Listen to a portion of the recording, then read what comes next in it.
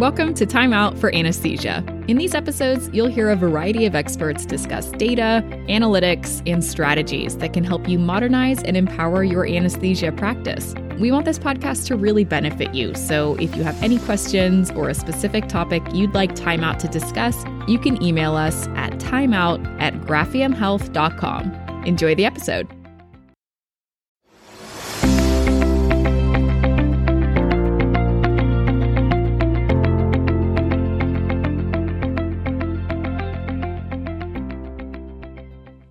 Hey, welcome everybody back to another episode of Time Out for Anesthesia. I'm David Henderson, the producer of the show, usually behind the scenes. Also welcoming again, John Lutz. John Lutz is also an onboarding specialist. You heard from him previously, and we wanted to dive a little bit deeper into that subject. And so John Lutz actually suggested that we bring on another guest, and we're going to have him, another onboarding specialist with Graphium Health, here with us today. And I'll let John go ahead and introduce him. Sure. So in my my onboarding overview call, it was just kind of a very programmatic way to kind of go through everything that we do. But like David said, we thought it'd be a good idea to bring in some of the actual characters that we'll see during onboarding. And none more important, of course, than Frank Dansby. I'm looking at my screen here because I'm going to bring up my my screen here in a second here. But we're going to bring in Frank Dansby to go through a couple of important parts. In this section, we'll be talking about this site prep area. All right. Welcome, Frank Dansby. So Frank, we've done a little introduction of you. I'll do a little bit more. Frank Dansby leads up our support. Usually if you come in with support questions, he's going to be the first person that kind of quarterbacks all those questions. So that's where you get handed off after the onboarding. But during the onboarding, of course, he's crucial in a number of roles. One that we'll be focusing on today would be that area that I call site prep, specifically all the equipment and the hardware that we kind of talk and recommend for people, and how that goes about, best practices we've seen, and that kind of stuff. So Frank, I'm sharing my screen right now in a demo, a demo go live project plan where we've established the org and the facilities here. Of course, we don't have actual names here, but I would say just kind of start talking over this section right here. Why do we get demo barcodes and what we use them for, and really hit on the equipment, why we like different iPads and which ones we like, where they can find that stuff. Oh, gotcha.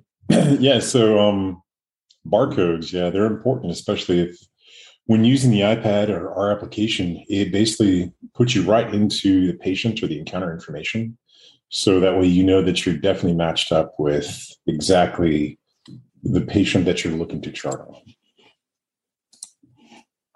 Perfect. Beyond that, so as far as the iPad itself, like mentioned, typically what we tend to recommend for our iPads, the iPad use, is a current iPad Pro. Reason being is that if you were to purchase that today, one of the current iPad Pros that Apple's put out, then it'll be good for, the next 3 to 5 years. So it has adequate memory, storage, and a good battery. So that way you won't be having to repurchase new hardware with each new iteration every year.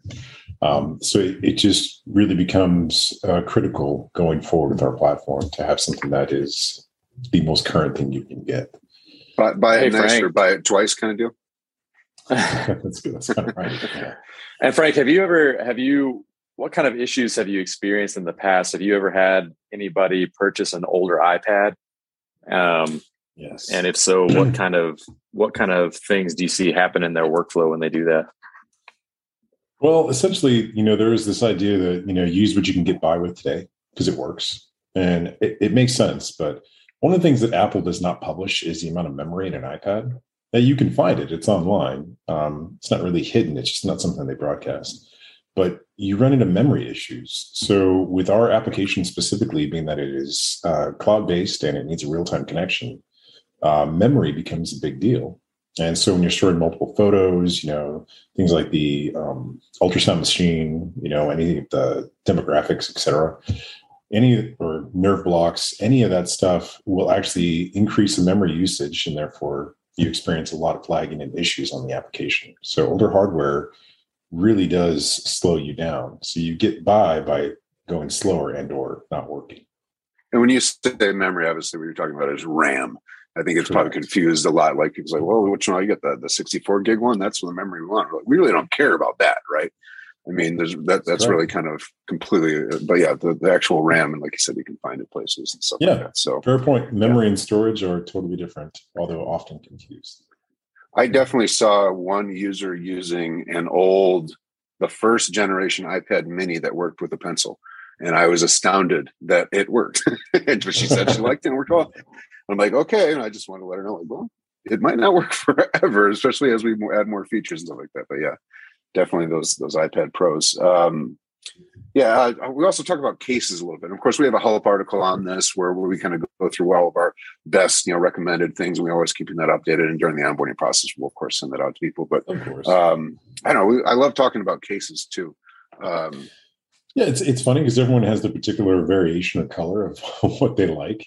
And, for home use, that's great. But when you're actually, when you got to think about the different scenarios, like when you're at home, you're going to be sitting, rarely standing or moving. And so you find what's comfortable, or you may be actually docking it on a desk, whatever. However, when you are in anesthesia or actually working in healthcare, you are often on the move, or you are standing, or you are moving with it. You need something that actually has a grip and not a flap that will go over the screen, then it rolls back behind and covers the camera. So we tend to recommend, it's a foam case. It originally started just for kids, essentially, but it protects the iPad, and it usually has a carrying handle, and so it makes it easy to grip. There's a lot. I love that case. Yeah, I do too. It's got that thing it's got a hole in the back for the camera too. Yeah, right. So you're not covering it up. All kinds of good stuff. Yeah, and they cost like $15. They're amazing.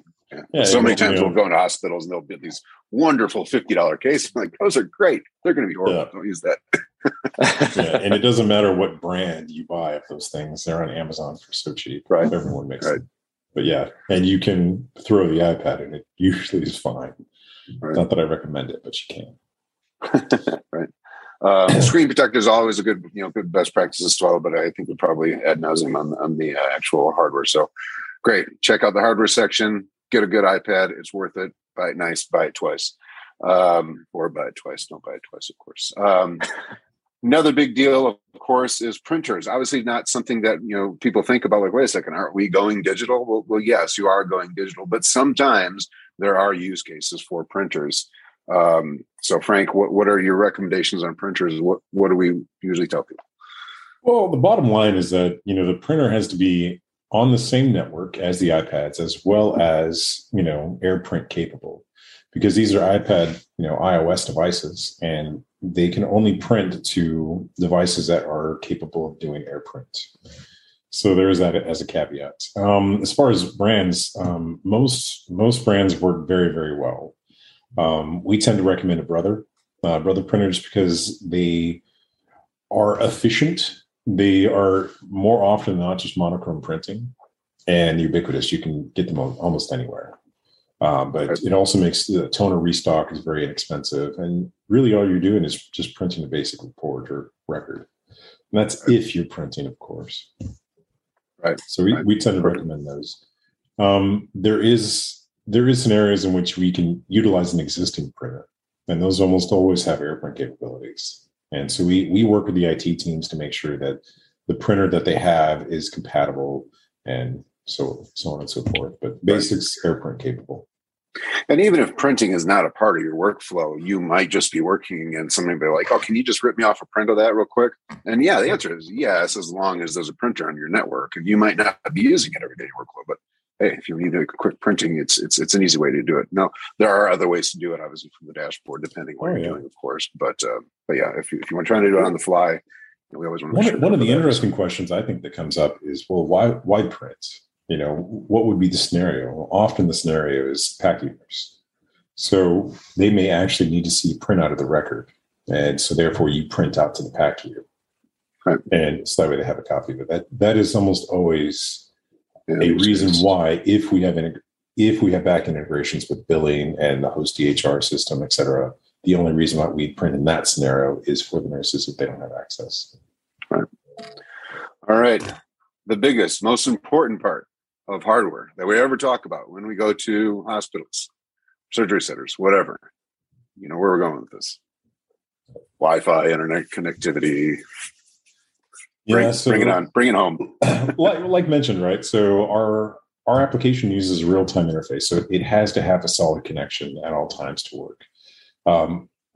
So basically, testing to make sure that there is adequate coverage throughout everywhere that you will be using the iPad is critical. So OR, PACU, even as you basically traverse the network.